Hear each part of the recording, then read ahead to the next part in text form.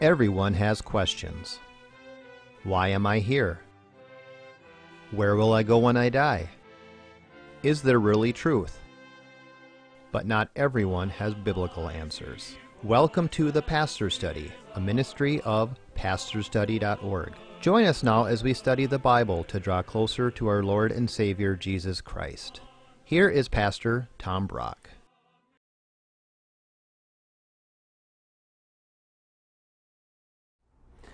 Welcome to the Pastor's Study.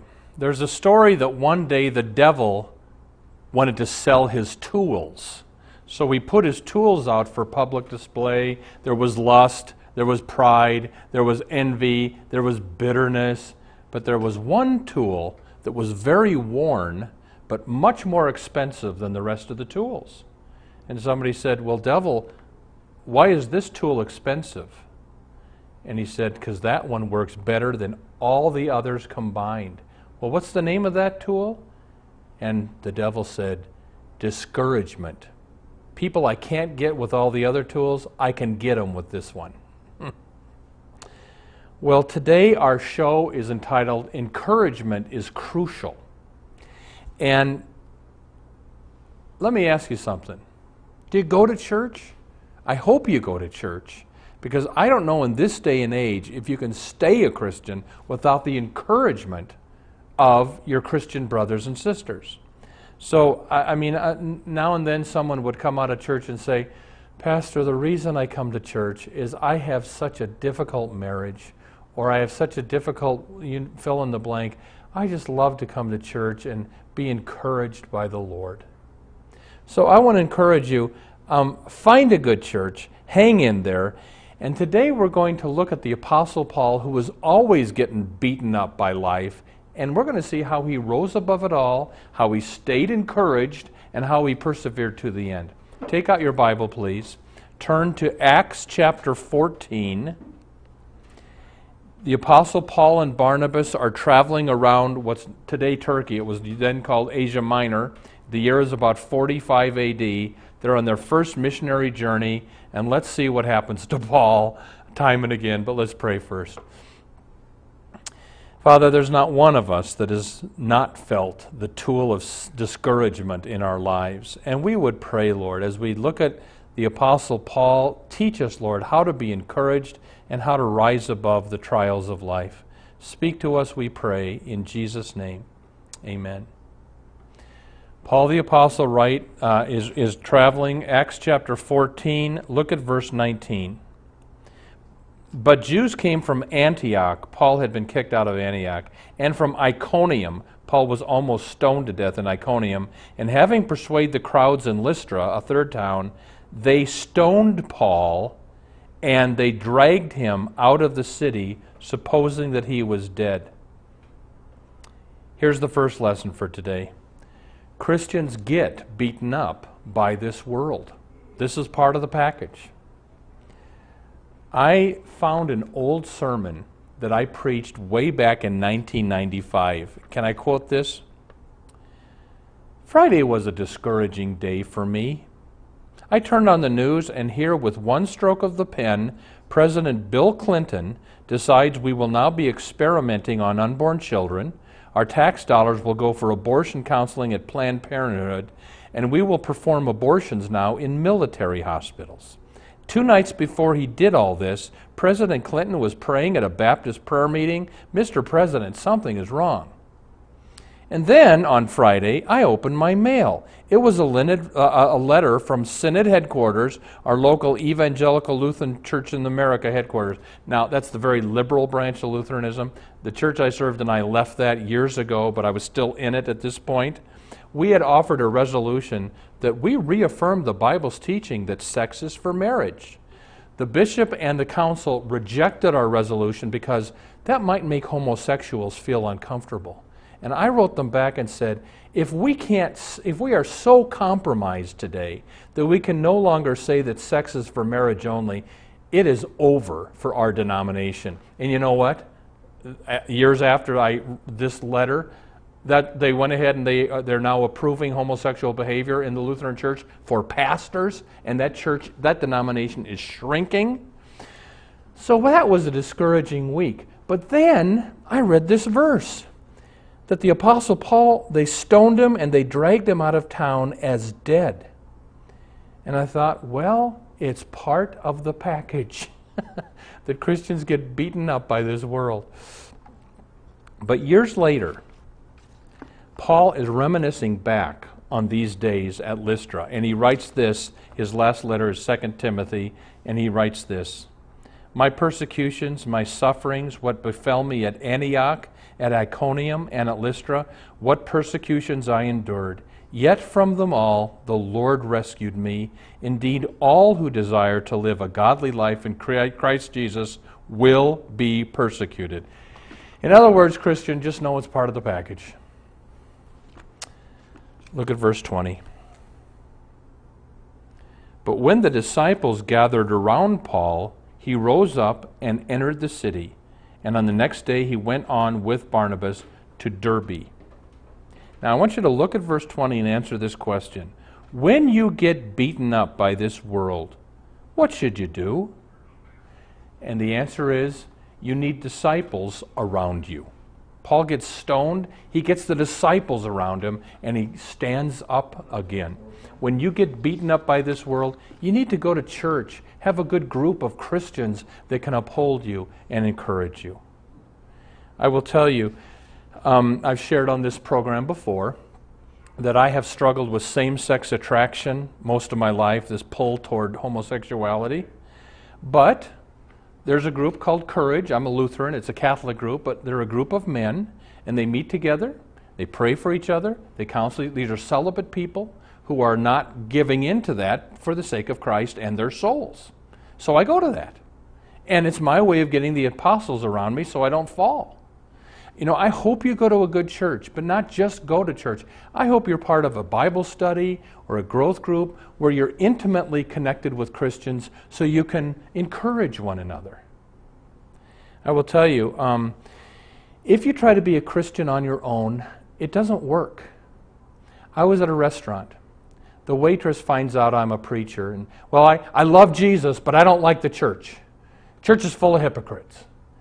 And then, you know, she starts telling me what she believes. She was very much into the pro-homosexual movement and those beliefs anyway, and just very unbiblical beliefs. But I love Jesus, but I'm not going to church full of hypocrites. I came this close to saying, room for one more. But, you know, my point is, if you cut yourself off from the church, your beliefs, your theology gets weird. You need the encouragement of a good church. Find one and go every week. Verse 21. When they, Paul and Barnabas, had preached the gospel to that city, Derbe, and had made many disciples, get this, they returned to Lystra, where he'd been stoned, to Iconium, where he'd almost been stoned, and to Antioch, where they kicked him out of town. Here's the next lesson. Follow your call, God's calling on your life. Follow your calling and refuse to give up. Paul knew he was called to be a missionary, and they kept beating him up town after town. He didn't give up. He kept being a missionary. Follow your call and refuse to give up. I will tell you this. 6.5 years ago, there was a homosexual magazine in Minneapolis that found out that I was attending that Courage group. And so they sent a reporter undercover who lied his way into the group saying that he wanted help with this problem too. He wrote this horrible article implying that I was doing stuff I've never done in my life. He just trashed me and this Catholic Courage group, and it was the worst time of my life. It was horrendous. And I'll tell you what, I was so tempted 6 years ago to quit the Christian ministry, move to Florida, move into a little home, and never do anything again. That was a strong temptation. I had a dream, and during that difficult period, I dreamt that I left everything, moved to Florida, left the ministry, moved into my new place, and I had nothing to do. And I heard a voice say, "Do your calling," and I woke up. And that's why you're seeing me on TV 6 years later, because I refuse to give up my calling. You know, some of you are Christian parents. That can be a hard calling. Some of you are at an office or a factory, your job, and you know that God wants you there to bring the light of Christ to your office. That can be a hard calling. Well, we need to remember what Paul did. You get your Christian brothers and sisters around you, and you keep going at it. There was a band of American soldiers that got cut off in World War I, and the Germans had isolated them and were starving them out. Finally, one day, an airplane flew over with parachutes dropping water and canteens and food for the Americans, and the American general wrote, "Hang on, I'm coming." And the American troops came, got rid of the Germans, and the Americans were saved. I think that's a picture of the Christian life. Especially right now, Christians are being targeted in our culture.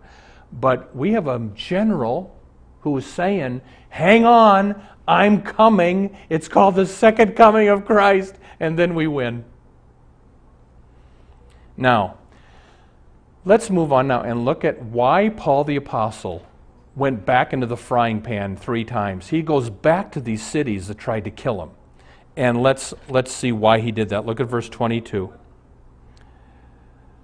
So he was strengthening the souls of the disciples, encouraging them to continue in the faith, and saying that through many tribulations we must enter the kingdom of God. So why did Paul go back to these 3 cities that just tried to kill him? Here's the next lesson. Paul believed follow-up is crucial. Paul didn't just say, "Oh, you Lystrans, you got saved, you accepted Christ. Great, next," and move on. No, he moved on, but then he'd come back. Well, are you still following Christ? Are you still fighting the good fight? Paul thought follow-up was crucial. So let me ask you this. Have you ever led someone to Christ? And if you did, have you ever followed them up? Have you called them and said, "How you doing? Did you ever find a good church? I'm praying for you." I mean, at the church I served, we'd now and then go door to door in the neighborhood and share the gospel with people. And sometimes people did accept Christ. What you need to do then is not just say, "Okay, bye." You call them the next week, or you say, can I come pick you up for church? Or you got to follow people up. Paul risked his neck 3 times at Antioch, Lystra, to follow people up. All right, the last verse is verse 23. And when they had appointed elders for them in every church with prayer and fasting, they committed them to the Lord in whom they had believed. Now, I want you to look at verse 23 and answer this question. What should I do if I need guidance? And the answer is prayer and fasting. You know, Paul and Barnabas are saying, "Lord, we don't know which of these people you want us to choose to be the elders in Lystra or wherever. Lord, we're just not going to eat for a while. We're going to just pray." And you know, if maybe you need a financial decision, or you need to make a decision about a relationship, or so maybe just say, "Lord, for a day or 2, I'm not going to eat. I'll drink water, but I'm just going to take some time to pray. I'm going to pray and fast and see if the Lord doesn't answer your prayer." One last lesson from verse 23. Every church needs elders. Here they're appointing elders in every church. And I was having a shoulder problem, so I go up to the pastor at a church that I was at, say, "Could I get the elders to anoint me with oil and pray for my shoulder, to do James chapter 5, where that's what you do if you're sick?" And he said, "Oh, sorry, we don't have elders at our church." I'm thinking, well, then how do you do James chapter 5, where the elders pray for the sick? So every church needs elders. Well, I want to close the sermon now by giving you a take-home to do. Can I do that? Would you do one of 2 things from what you've heard? Number 1, would you do follow-up? You know, if you have led someone to Christ, would you write them a letter, send them an email, give them a phone call, send them a Christian book, do something to follow that person up, invite them to church? Or do number 2, once a day for the next 7 days, try to find one person each day to encourage. I was sitting in church, and up a few rows ahead of me was this sweet, older Christian lady. I barely know her, but we've talked just a few times, but she just seems to me the sweetest Christian lady. And so it just kind of came over me almost. Tom, go up and tell her that. So at the time of the service, let's all stand up and shake hands. And I went over to this lady and I said, you know, you just seem to be the sweetest Christian lady to me. And her face just beamed. I mean, it looked like she was having maybe a rough week, but it was from the Lord, is what I want to tell you. For the next 7 days, once a day, try to find somebody to encourage. And I close with this. I got a phone call from a pastor in California who was part of the Evangelical Lutheran Church in America, the big, very liberal, and if I may say it, heretical branch of the Lutheran Church. And he said, please pray for me. My congregation is having a meeting this Sunday voting on whether to kick me out of the church. He said, I've started preaching pro-life, and they want me out of here. And the prior pastor was so liberal, he kind of infected this church. He still comes to this church, and he when I preached against homosexuality one day, he in front of the treasurer ripped up his offering that day and said, I'm not giving any money to this church. And he said, the bishop, the liberal bishop of our area, has brought in a homosexual to be a member of our church, and he's the biggest giver. And he said, this is so hard on my wife, and please pray for me. And I said to him, I will. And I said, but you know what? I happen to be studying this week and preaching on Acts chapter 14 here, where Paul gets beat up and he moves on. And he gets beat up again and he moves on. I said, you know what?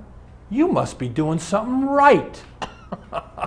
So my point is, the devil has used his tool called discouragement on everybody. Would you do this for the next 7 days? Try to find one person each day and say something encouraging to them. Amen. Welcome to the portion of the Pastor Study where we now ask Pastor Brock to share with us his knowledge of Scripture and his insights to answer questions we have regarding the Bible, our Lord, and our everyday walk with Him. Pastor Brock, what do you say to someone who says, I don't have to go to church to be a Christian? I say, find that verse for me in the Bible, because it's not in there, Jackie. What is in there is Hebrews chapter 10, verse 25. Do not forsake the assembling of yourselves together with believers, but encourage one another, all the more as the day is drawing near. Jesus invented the church. The early Christians were all part of a local congregation or a church. And to say that I don't need that is to say Jesus didn't know what he was doing. Okay, you talked about the elders. Mm-hmm. What are elders supposed to do in the church? Yeah, the elders are the people that do the leadership of the church, the teaching over the church. So you need a group of elders to teach, to lead, to do the anointing with oil, and that's what the elders are for. Okay, Yeah. then can you tell me what are the deacons for? There was a second group of people in the early church called the deacons. The word deacons means the servants. And they, in the book of Acts, for instance, they took care of making sure the widows got food. And they're kind of the servants doing various ministries of the church. So the elders, and the elders are supposed to be men, the elders are the ones doing the teaching over the church. The deacons, and they talk about, we think it's deaconesses too, so we think women can be deaconesses, and they're the ones who are helping with all the services of the church. Put them together, you need both bodies in the church. Okay, does every Christian denomination have elders and deacons? Sometimes they have them, but they call them something different. Okay. They might call the elders the church council and the deacons the trustees or whatever. But Jackie, if I'm in a church and they don't have a little group of spiritual men who can anoint me with oil, James chapter 5, something's wrong. And that's what was happening at this church that I just preached on. Okay. We all need elders. Name them what you will, but we need church leaders. Yeah. If a person knows that they need to join a church, how do they know if a church is a good one? Mm-hmm. What's the tests You know, that you I'm a should do? Lutheran, Jackie, and I just preached about the mess that is called the Evangelical Lutheran Church in America. It's become very unbiblical. Not that there aren't some good congregations still in that denomination. There are. But I think it's time to get out because they pay for abortion with offering dollars. And they now ordain practicing homosexuals. So, Jackie, I get this question fairly often. How do I know if I go to this Methodist church or this Presbyterian church or this, Lutheran church if it's a good one? Very easy, Jackie. You're shaking hands after visiting this church and say, Pastor, can I just take 1 minute of your time? I'm shopping for a church. Can I just ask you a few questions? Number one, Pastor, do you believe the Bible is the infallible Word of God? Number two, Pastor, do you believe that the virgin birth of Christ, the miracles of the Bible, that these things took place? Pastor, do you believe there's a heaven and a hell? You'll be surprised how many pastors don't believe in hell. Pastor, do you believe Jesus is the only way to heaven? And then, Pastor, tell me your views about premarital sex, abortion, homosexuality. And I've said this before, I'll say it again. If you get, well, those are deep, complex questions I'm not sure I can answer. And such get out of there. Go to a church where the pastor says, of course we believe Jesus is the only way to heaven. Of course there's a heaven and a hell. That's what Jesus taught. If you get good, clear answers, that's a good church. Okay. Can I take this one point further then? What churches are really cults that people should avoid? A cult is a group that says they're Christian, but they're not because they deny basic Christian teaching. So if you go to a church and they deny that Jesus is God, they deny the one God in three persons, Father, Son, Holy Spirit, they deny we're saved by grace alone, they stay away. Here's the churches that are not churches. Okay. Mormons, Church of Jesus Christ of Latter-day Saints, they believe in thousands of gods. Jehovah's Witnesses, they believe Jesus is not God, and basically the way you get to heaven is by works. Can I interrupt you with that right there? Mm-hmm. But those two bodies do more door knocking I know they do. to share their faith I know. than any other denomination. Yeah, I know. It's sad. What the good news is, when they've done surveys of how people come to Christ, almost nobody comes to Christ by people knocking on their door. But you're right, Jackie, they put us to shame on that a little bit. So stay away from Mormons, Jehovah's Witnesses, stay away from Christian Science. It's neither Christian nor scientific. Stay away from the New Age movement. Stay away from the Unity Church. Stay away from the Unification Church of the Reverend Moon, who has died now, but they thought he was the second coming of Christ. Those are some churches to stay away from. Okay, if you have a good pastor at your church, what are some of the things that you would recommend to do to encourage them to stay on track? Yes. We just preached on encouragement being crucial and how the devil loves to use the tool called encouragement. And old Pastor Carlson used to say, for every one time the devil walks around a parishioner's house, he walks around the pastor's house 10 times. So it's important to encourage your pastor. Tell him you're praying for him. If you have an issue with your pastor, don't take it to 14 people in church. Take it to him first, So don't gossip about your pastor. If you've got an issue with him, go to him humbly and lovingly and share your thoughts with him, but don't take it everywhere else. Just pray for him, encourage him, send him on some pastors need to be going twice a year to some kind of conference to renew their faith. Send them on good conferences. Those are some ways. Okay, is there ever a time that a church should ask a pastor to leave? I mean, yeah. Is that happening? Jackie, if a pastor gets up and preaches that, Jackie, I got a letter from somebody in northern Minnesota, and she sent me the sermon. Her Lutheran ELCA pastor got in the pulpit and came out of the closet talking about how God has given him a partner now, and how he and his husband are together. They should humbly say, sorry, you're not our pastor anymore. So when it comes to heresy and the pastor is not taking correction, then you have a meeting and say, okay, sorry, you got to go. Okay. In today's world, which denominations are growing and which aren't? I mean, if people are looking for churches and that, I think that's a good point to think about. Well, the churches that are growing are the biblical, non-denominational churches. These evangelical churches are getting huge. The Assemblies of God Church, more charismatic, they're a very large congregation. Baptists are doing pretty well. The churches that are shrinking and dying are the ones that are abandoning Scripture. I'll tell you what they are. The United Church of Christ, the Episcopal Church USA, the Evangelical Lutheran Church in America, the Presbyterian Church USA, and the Disciples of Christ. All of these have been good denominations in the past. They've all succumbed to the pro-abortion, pro-homosexual route. Again, not that there aren't some good congregations in all those denominations, but overwhelmingly, from the top especially, they've gone very heretical. Okay. You know, some churches have communion like every week, some have it once a month. Is there a rule to from the different churches on how that's done? You know, we just preached encouragement is crucial, and the Holy Communion is a way to really get encouragement as well, just to take the body and blood of Christ, the bread and wine, and be assured your sins are forgiven and you're a child of God. And I think it's great to do it every week. I need it every week. There are some churches that do it once a month. There are some churches that only do it like 3 or 4 times a year. It seems to be, I don't think there's a rule on this one. It would appear, from what I can see in the book of Acts, it was done probably on a weekly basis in the early church, but at least once a month I want communion, you know. So.